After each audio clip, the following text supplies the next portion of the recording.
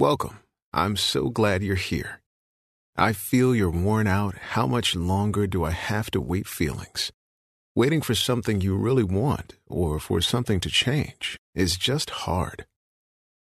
I want to encourage you today to not look at what looks like hopelessness all around you, but to look at the hopefulness you can find in Jesus.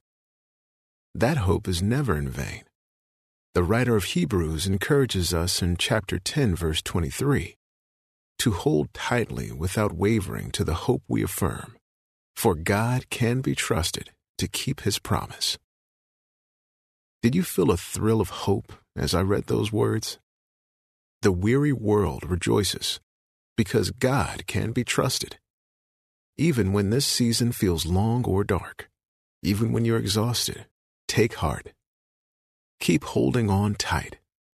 Your hope isn't just wishful thinking.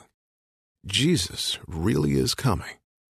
And that gift will be greater than we can even begin to imagine.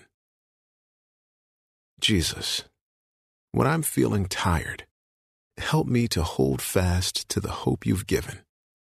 Thank you that all the promises of God are coming true in you. Let your hope light the way for me in this season as I wait for you. It's in your name I pray. Amen.